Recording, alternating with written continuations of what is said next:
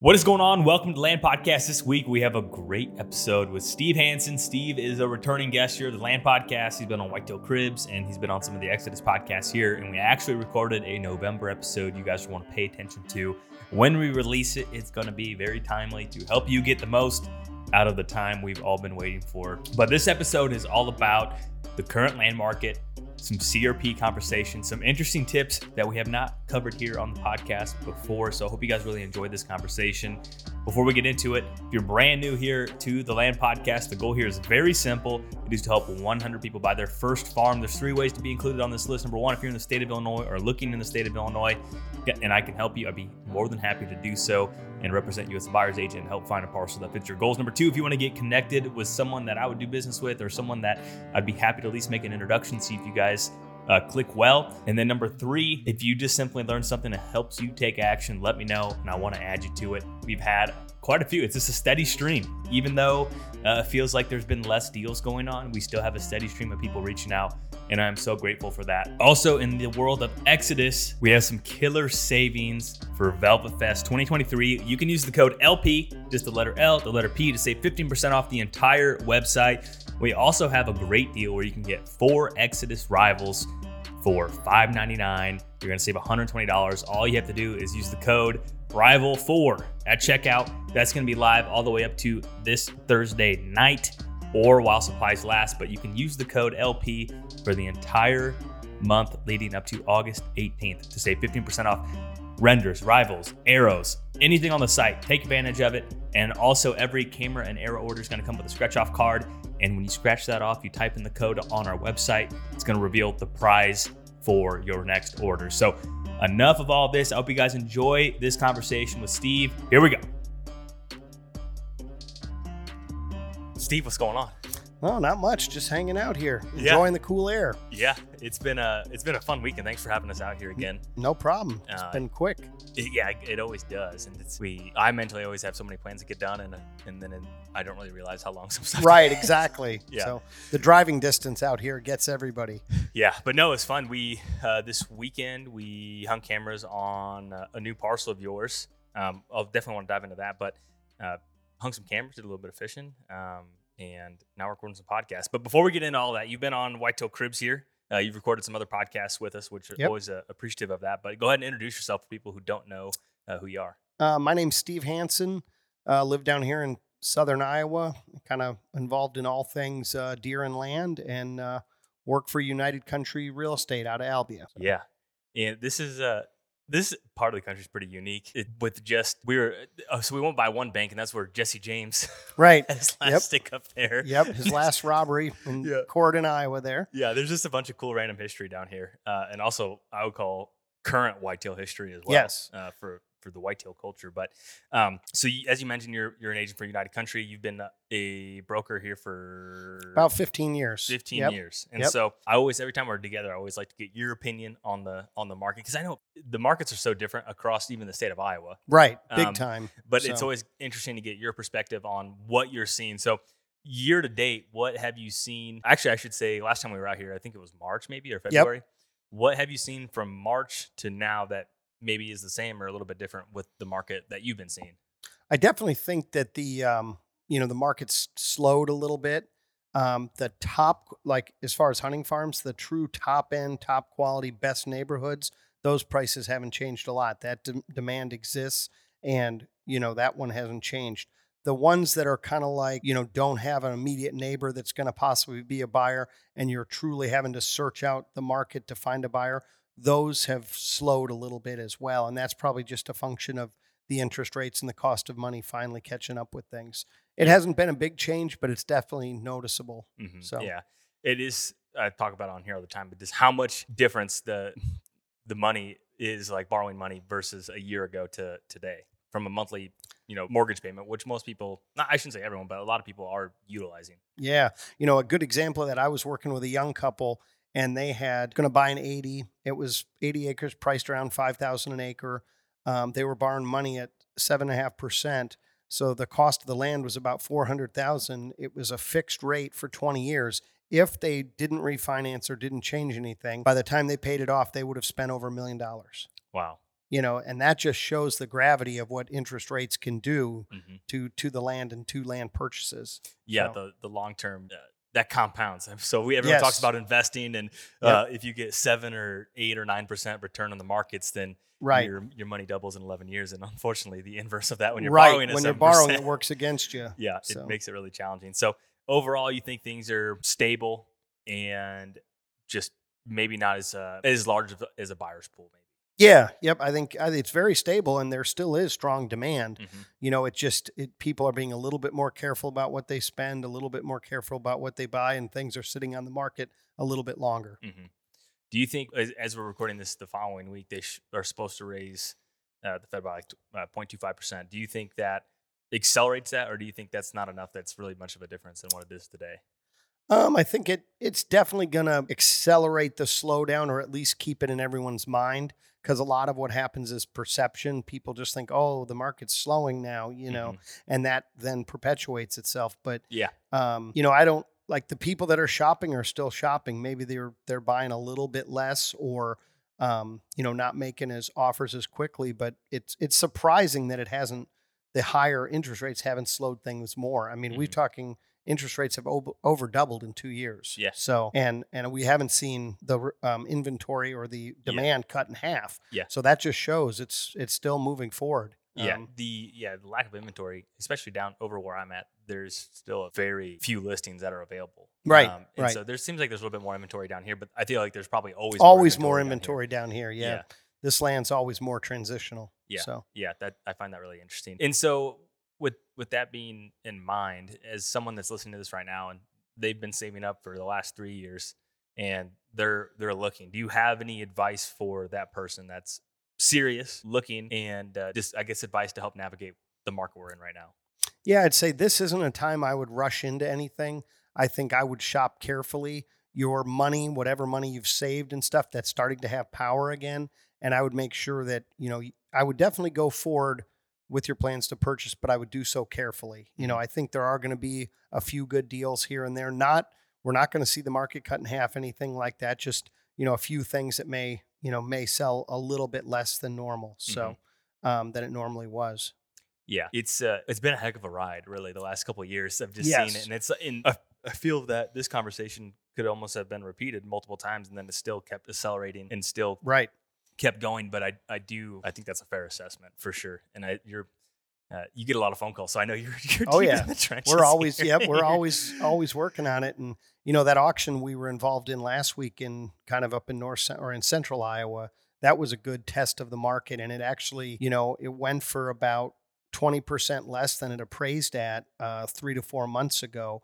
And but there was a bunch of people that called us after the auction that never even went because they thought it was going to go too high. Mhm. And then they're kicking themselves. And that was a perfect instance that had they said, just stayed the course, Mhm. shopped carefully, they would have got a great deal that day on true high quality farmland, which doesn't come available very often. Yeah, So, I think that's an excellent point. I think it's maybe easy for people to get discouraged, but it's just the same thing. You just have to be yep. looking, and every now and then you'll roll into something like that. And then let's say for the example of someone that is looking for a recreational farm, they've saved up, and maybe it's a 40 or a 60 acre piece, and you would just still say like, okay, if this hits enough marks on your checklist, it's within your budget, you would still say, hey, go Still for it. go for it. Yeah. Absolutely. Yeah. Yep. So, and then that kind of segues into your new piece here. I want to talk about that. We went and hung cameras on it. Yep. We got some stories to tell. Yeah. It's was that like the second or third time you've been on there?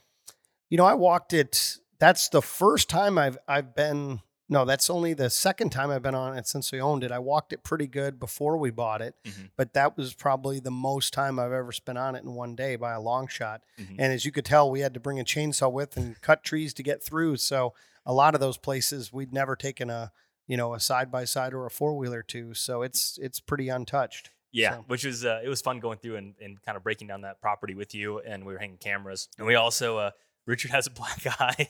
Yeah, you can see I've got a black eye. You got a black eye rolling in. Yep. And so I'll let you tell the story of that in terms of uncharted territory. Yeah.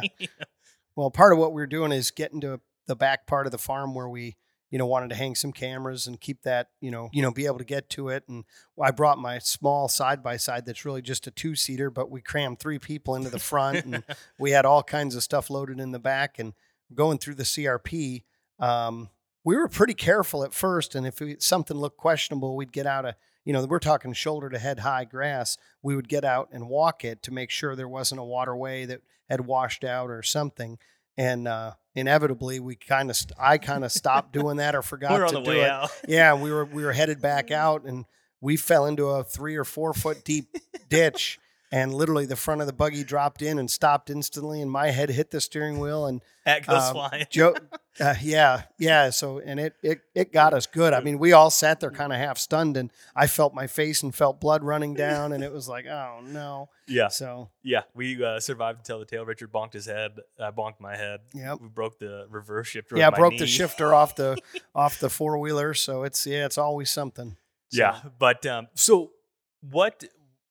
That type of farm, I think, I like those farms. I like them for a variety of reasons. I think there's really good income on it, and there's arguably good hunting on it as well. Yep. And so I think a lot of people get when they're thinking about their ideal farm, they think of pure timber. Right. I think a lot of times like, oh, this farm doesn't have a lot of timber, for example. And what's your thought process on that? And I know they both have their places. Yeah, comparing this farm to an all timber or primarily timber farm. The reason I like these is the deer activity is definitely condensed into, smaller areas. We'll be able to learn and have that farm set up well to cover all of our rut funnel spots the first year. They're very easy spots to find, very textbook. They don't have much, they don't require a lot of, like heavy equipment, moving trees, building funnels, stuff like that. It all is natural right there. And then the other thing, that I really like about a farm like that is because it has good CRP income. CRP is great habitat. It's something that you can improve and make better. And a lot of the improvement projects, you can get cost share to do them. So, that's kind of the balance to me, because on a 240 acre farm, whether it was all timber or this one, which is, basically 200 acres of CRP and 40 acres of draws and ditches, on a 240 acre farm, I'm only going to have 8 or 10 spots either way. And this way, they're that much easier and that much more predictable, for sure. So yeah, the sign's going to be more condensed across the board. And yeah, I think it'll be really interesting to see. We put out 6 rivals, I think, or 5 rivals. Yeah. And some lift 2s. And some lifts, yeah. And so I'll be curious what's running around out there. And so yeah, that's really interesting. So what do you have a mental checklist when you're looking at a potential farm, whether you're helping a client buy it or if something that you might be buying? Do you have a mental checklist of what you look for in a farm? Yeah, I mean, the biggest one right off the bat is, what do we have for income? Try to decide if the price point on the farm is worth it relative to the income or the potential income, whether that's crops, CRP, or just strictly timber. Those are all different sources of income that we might utilize in different ways on buying a farm. And then the other thing is, like a farm like that where it's already in CRP, that's a huge leap ahead, because if it happened to have been cattle pasture, our normal strategy would be to start farming it and then the whole place, and then the areas that are critical for habitat, we would at some point re-enroll, but that could be a 5 to 7 year process. This way, you can always take CRP and farm it. You can't always take farmland and make CRP out of it easily. Yeah. So that in that case, this farm checked that box to me.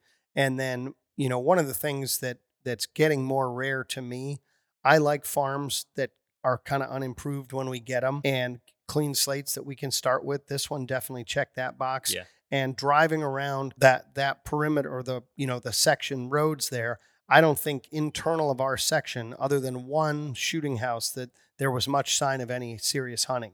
And I kind of like that too, Yeah, I think that's a huge benefit. And the other exciting thing with this farm too is there was no food previously. And, nothing. You're able to put food on there. So, any other checklist, like, is how big of a deal is access for you, or how big is it? I mean, the neighborhood you mentioned on, but anything else that's on a mental checklist, or anything that's an absolute deal breaker of, no, this farm doesn't make sense for whatever reason. Yeah, access is a big deal. And I think we've got 3 or 4 road type access points on this one, which will work. Ideally, we would like to acquire something from the east and something from the south, which, we'll work on as we get more familiar with the neighbors and the people out there. That would be one box. I would say, like, if I was rating on a access, I was rating this farm on a 1 to 10 scale of access. I think this one's probably a 7.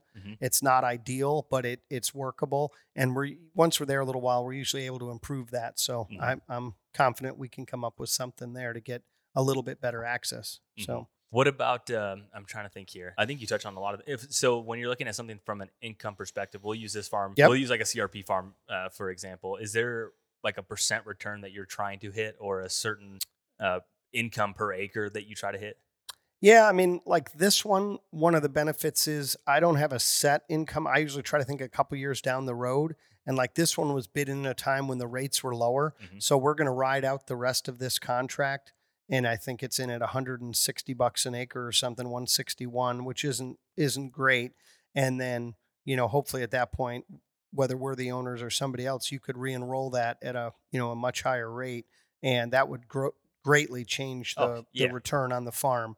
And then, and then we haven't talked about the walnuts yet, but this farm, which is very rare for a CRP farm, has some beautiful big walnuts. So, we're going to manage for those going forward here. So, what do you, if you were to re-enroll that, let's say it expired and you were going to re-enroll it now, do you think that'd get over 200? Yeah.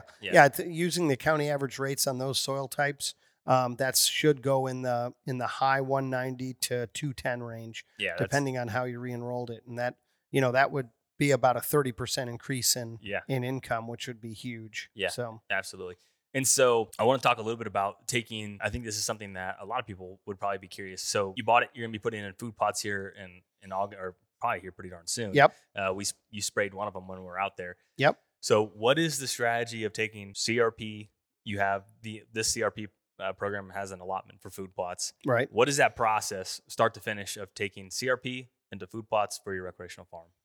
Like on this one, we've got, because we have almost 200 acres of CRP, it's divided up into 5 or 6 fields. Each of those fields, we can do up to 10% of. So you can't, this is a misconception. Yes. You can't put 20 acre field. You cannot have one 20-acre field. You can only have 10% of each field up to 5 acres. Yep. So that's a big difference. And that, that kind of strategy is important, in managing an existing CRP farm, but it's even more important when you're enrolling something in CRP, because if you divide it up too small and make all these weird little fields, you're going to have weird little food plots instead of connecting a couple fields together to get enough size to make something that you can manage. So all right. So you plan on putting in 2 different food plots. You spray it with glyphosate. Yep. And then from there, what do you do? Yeah, like the general, just so we truly start from scratch for people with the process.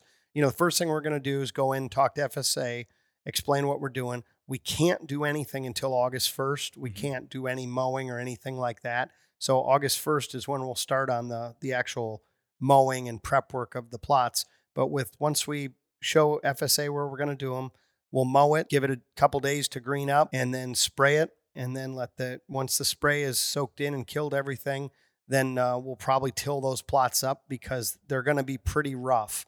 Like you saw, there's a lot of cedar trees, a lot of brush, stuff like that, hills, stuff like that we're going to have to remove. So the ground's going to need to be worked at least once to incorporate the fertilizer, level everything up. And then normally, if we were doing this project in April, this would be a standard, small green plot leading to a bigger grain plot.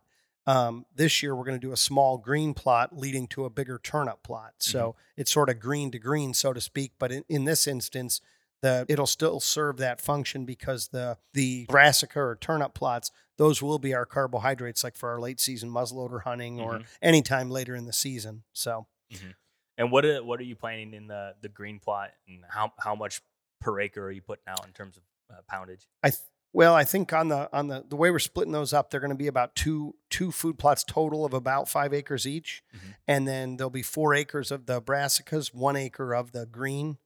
And then on the green section, we're going to use, that's going to be done to oats, Austrian winter peas, probably a little bit of red clover.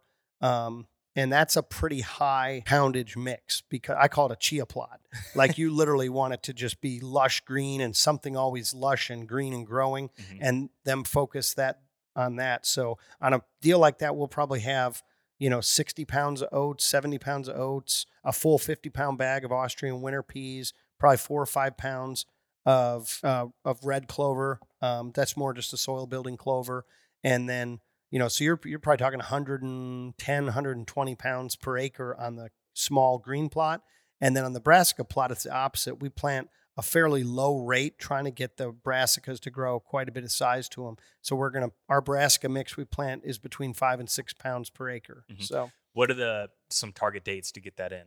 Well, your brassicas are the first ones that we have to do, and that's going to happen real soon here. Usually I try to get them in by the last week of July or the first week of August. And by doing that, you're going to give them plenty of time to, to get lots of growth and get, up to softball size turnips. That's the best way to get all the, the tonnage we can out of it, and still have a lot of lush tops, as well. And then the second part of it will be done in late August. You don't want the oats and stuff to grow long enough to go back to seed. You want them to, be able to be nipped down and managed by the deer. So, is there an ideal, or is there a minimum acreage size in your mind for a brassica plot? In this instance, I think we're making these too big, but it's going to prep the ground for years going forward. Yep. So we're going to go ahead and do it. But 2 acres of brassicas is a lot if they do well. I mean, that's a lot. It'd be rare that you would run out of that on a farm during hunting season. So when do you see the brassicas be most productive? Is it late season, or do you still see them there in or in October? If we get a frost, and then, that changes that plant starts growing and producing. I've heard sugars, I've heard it's something else, but when they start getting nipped by a frost, those brassicas will start sweetening up, and the deer really will start aggressively going after the tops. Usually in our area, that's around the 20th of October, 15th, 20th through Halloween till the rut gets going. They're ideal. And then they'll start hitting them again after November or after December 1st, kind of post rut through the feeding period of the late season. Okay.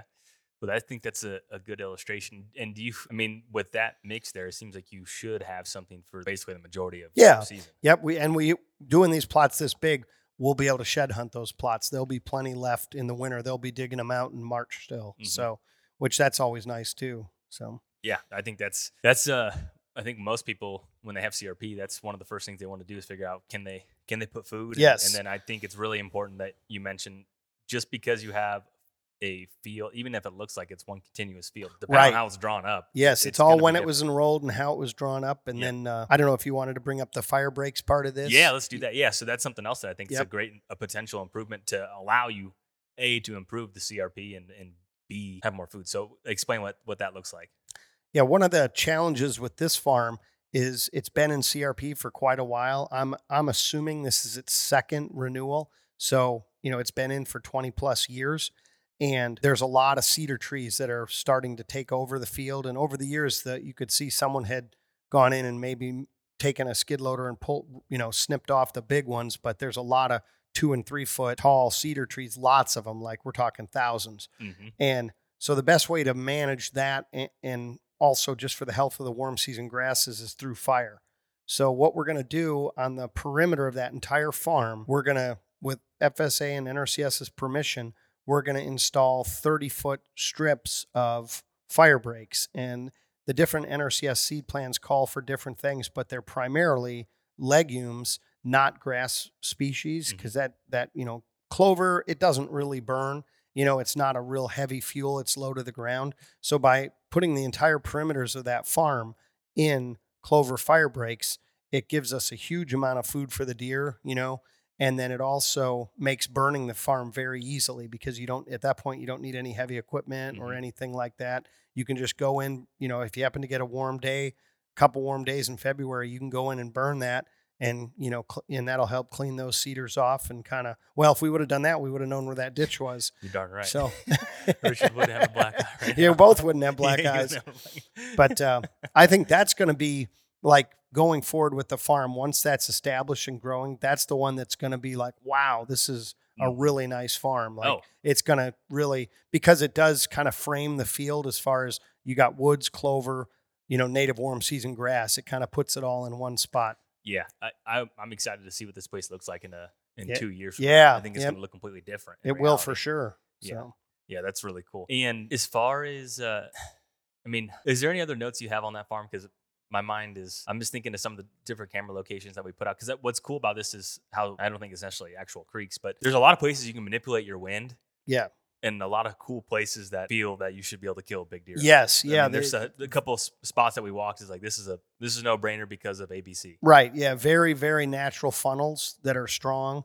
The other thing we're going to consider doing on that farm, I think we found 3 ponds on the farm, 1, 2, 3, and there's really no other water, and there didn't seem to be much water close by. So we've got cameras on 2 of those setups, so it'll be interesting to see their use of the water, and then that would be the only other project that I would do on this would be maybe install some small water holes in or close to one of those rut funnel areas just to really put it over the top. Yeah, exactly. Yeah. That would be one other project that I don't know that that'll get done this year, but that's definitely on the list for the future of really making that an excellent farm. Yeah. I think that's an excellent, and that's so you have a farm cranking out a bunch of income, and Right. you have, a good whitetail farm too. Yeah. I think people think that those two things can't exist. No, that's a good example of, both those things being in one package for sure. So, yeah. Let's see here. So I have a bunch of different notes, and I'm just thinking of what we should cover here. So I think this is kind of a hard pivot here, but in the world of there's so many different investments. If you open up anything, there's invest in this, invest in gold, invest in all these different things. In your hearts of heart, do you feel that land is a very sound, good investment? Obviously, I know the answer to this. But. Yeah, absolutely. Yeah, I mean, for me, it's a no-brainer, and we've talked about all that, some of that stuff before about the fact that that's my primary vehicle of investing, and it's never let me down in all the times that I've done it. It's like anything, you do have to be careful doing it, but yeah, by far it's highly tangible. It can't disappear.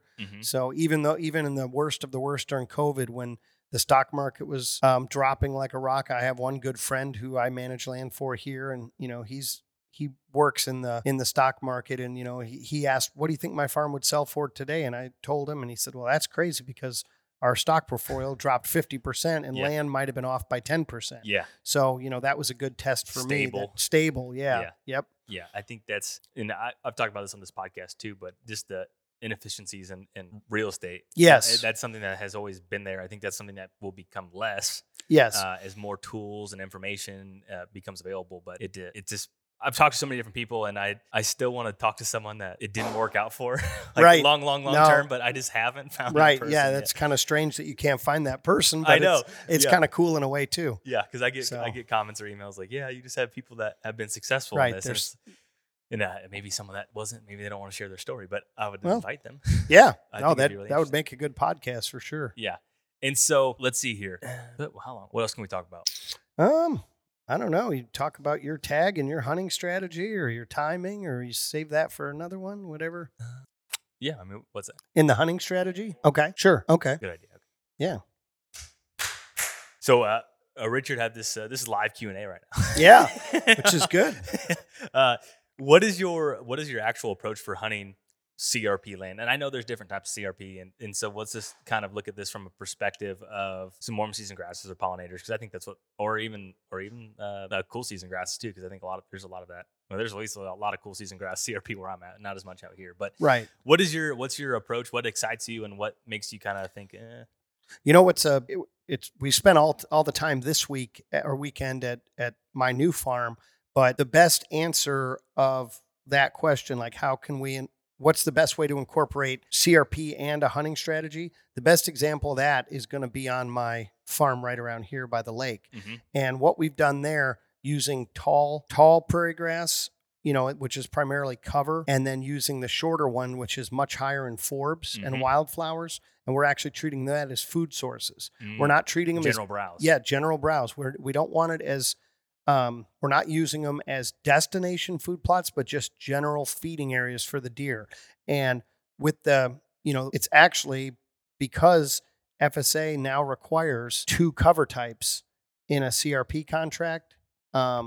I'm trying to think, a tall grass and a short grass. You can't do just all of one. At least all the ones I enrolled this year were that way. We were required to pick 2 cover types or 2 seeding types, which from a hunter standpoint works out absolutely perfect because anywhere that you want cover, screening, bedding, that type of cover, that's your tall prairie grass. Anywhere we'd rather want more food, that's your, you like your 30-10 mix or something like that with more forbs and less grasses. So I'm pretty excited about that because we're literally, and the greatest thing, it's CRP, so you're getting paid on all of it. Yeah. But like on that farm, I've got 7 miles of clover fire breaks.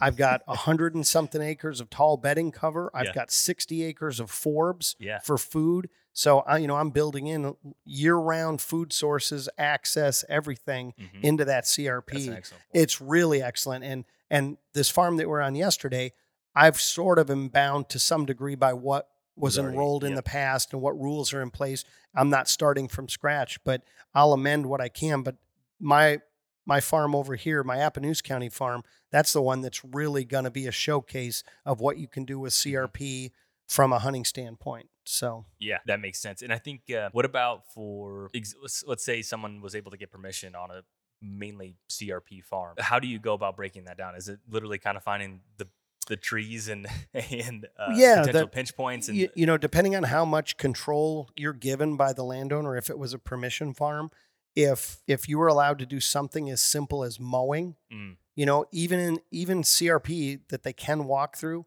if you're allowed to mow trails where you want them to walk, that's a huge plus. You can take 2 or 3 trails like a wagon wheel, bring them into one, and then bring that one past your stand, because they will generally, when they travel to bed, they don't take the same trail every day. But if you give them 3 options that all lead to one option, you can really use that CRP as a funnel. And that helps take away sort of when you stand there staring at an ocean of native grass, you can start to break it down. And that's a way to make something like that bow huntable. Yeah. So that's a very simple, useful tool. Yeah. Another little thing like that. And again, this one, you'd probably have to ask FSA and NRCS. I don't know if they're going to be down with it, but if you have an area along the road and you have good native grass, this could even be on a permission place. If you get urea fertilizer, nitrogen fertilizer, and just walk through it with a broadcast spreader, if you do that as soon as you start to get hot weather in June, hopefully ahead of a rain, you can almost double the size of that grass. So you can create thicker, taller, screen. Or if you just want to make one area of the field act as more of a bedding cover than the rest, you can do that. And you're talking, a bag of urea is $20. So, 3 or 4 bags in a couple hours of time with a broadcast spreader, you can really change the dynamics of a CRP field from a hunting standpoint. Yeah, that's a good tip. I never even want to consider. Yeah, that. yep. So tricks of the trade. Trade, exactly. Yeah. All the things we learn as we go. Yeah. Has there been any mistakes from the farms that you've owned in the past, that whether it was on the buy, whether it was on the sell, or when you owned it, that you simply won't make that mistake again? Well, in my younger days, I sold a lot of farms too soon and too cheap. Meaning it wasn't a finished product enough? Or? No, I just should have realized what I had. I had a farm at one point that was 240 acres in Iowa and 80 acres in Missouri. Oh, yeah. On one farm. And I should have kept that one, or if I did sell it, it should have been at an absolute premium, because that was the type of situation that you can't replicate. No. You know what I mean? Yeah. Or not very easily. What was the mechanics of that? Because you could hunt you're hunting the same deer basically, but you have you get your Missouri tag every year. Yep, you had a Missouri tag every year, and you also had sort of alternating turkey seasons. Yeah. So like the guy I sold it to is from Pennsylvania, so they would draw like a season 1 Iowa tag, then go right into Missouri 1-bird season, then Missouri 2-bird season. So you literally, had triple the opportunities to turkey hunt that a guy that just owns an Iowa farm. And when we had that farm, we literally had a food plot that ran into both states, and we drove a stake in the ground like, okay, if you're hunting Missouri, you can't shoot past here. But that's the kind of farm that, I regret it. I didn't know, no one knew what the future was going to bring, and we made great money on it, and it was a really neat project. And those guys still own it to this day. They know what they have. So that's such an ultra rare farm. Yes. How often does that happen? It's pretty rare. Yeah. It's pretty rare. It would be a kind of a neat project to try to build one, but it would be like it would be like a life-size jigsaw puzzle, Yeah. trying to put that together. Yeah, you'd have to go just look on. Yeah, you'd have to find one and then yeah, work on the other and see how to connect yes, yep. And then you'd have to work with agents or somehow that were licensed in both states. Yeah. And that would be another complexity to it. But yeah, that would be was that the second farm you bought?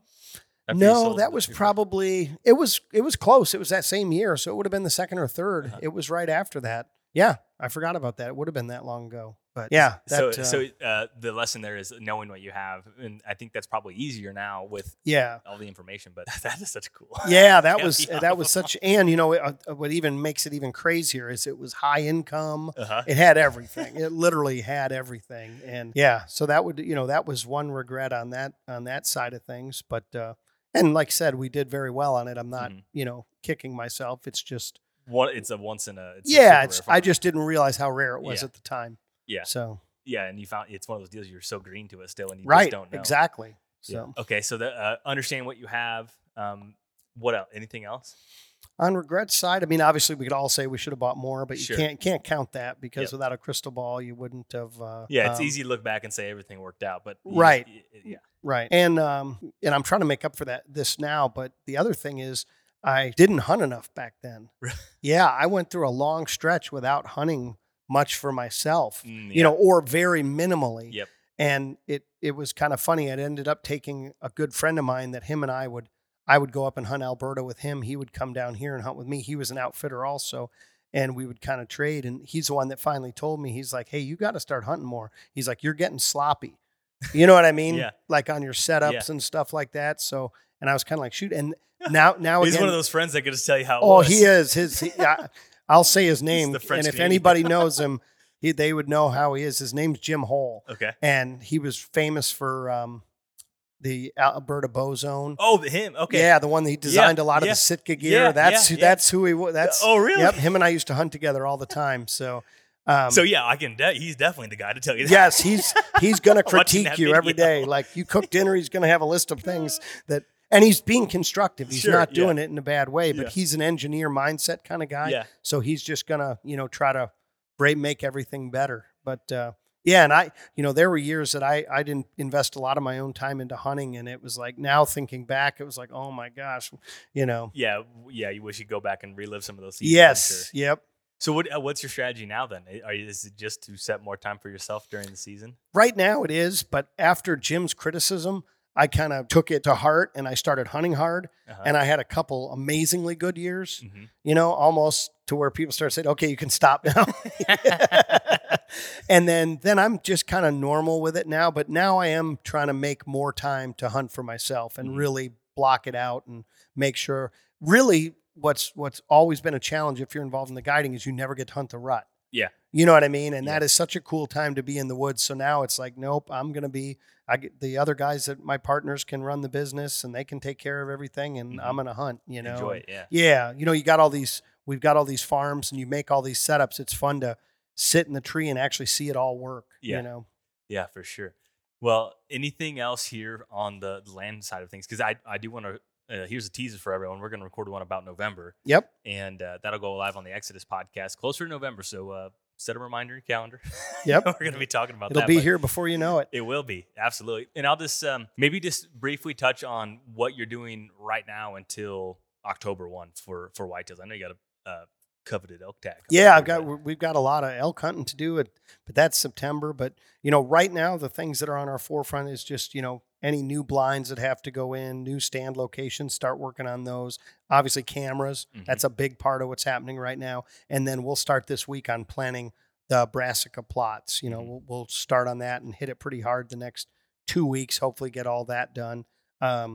We had kind of a challenging late spring, early summer, had an unprecedented dry spell. So we've got to evaluate all our plots like soybeans and see if they're going to make it and be a viable plot or if we just have to go ahead and plan on tearing them up and redoing them. Yeah. We got those good rains. It rained last night here. Yeah, we did get and that wasn't called for. We've really lucked out on little rains like that. And we do an unbelievable amount of electric fencing. Yeah. That's all up right now. So it's just kind of simple maintenance. But it has to be done because deer knock it down and trees fall on it and whatnot. But the electric fence is a big big part of what we're always working on as well. Is there So, a mental deadline for you to have a blind set up for season? I should say yes, but I don't. And it's counterintuitive, but I've seen them put up fairly late. What I do try to do, if we don't have a crew together to help put one up, I try to get it to the plot. Mm-hmm. Even if it's sitting on the ground, and all the stuff is sitting there, whatever the stand's going to be and stuff. Seems like once it's there, they get used to it. And then you can put it up, you can move it, and they've kind of accepted it. You put them up too late in the year and you can have problems with that. It seems like, the other time that I really like to do that is going to be when the corn is cut. It seems like when all the trains. Yeah, there's all the commotion, and it seems like the corn's standing, they're used to that. The corn's gone, and whatever they take in that day, that's the new landscape. Mm-hmm. So that's good advice. Well, definitely appreciate your time as always. We're going to talk about the rut, and I'm going to be ready to come back to Iowa by the time we get done. Now, hopefully we got some more pictures to look at. Yeah, for sure. Absolutely. But go ahead and share where people can find you. I know you're always posting what the shenanigans you get into. Yep. Yeah. Instagram's the best place to keep track of me. And that's also on Facebook. And the Instagram is just my name, Steve Hanson III. And then you can always find us at Hawkeye United Country in Albia, Iowa. Yeah, absolutely. So, well, thank you so much once again. I had a really fun weekend, and I'm already counting down the days till next time I come out here. Might be August, might be whenever. You're welcome anytime. Awesome. So, thank you so much. Yep. There you guys have it. Hope you guys enjoyed the episode. If you did, please leave a 5-star written review. Use the code LP at the ExodusOutdoorGear.com website and save 15% off and get a free scratch-off card for your next order. And also, if you are wanting to dive into land, I encourage you to go check out acres.com and check out their mapping software. I'm telling you, if you are a land buyer or you're looking to do due diligence on a parcel, it is, in my opinion, the most efficient tool to do so. So go check all that out. Until next time, see you guys.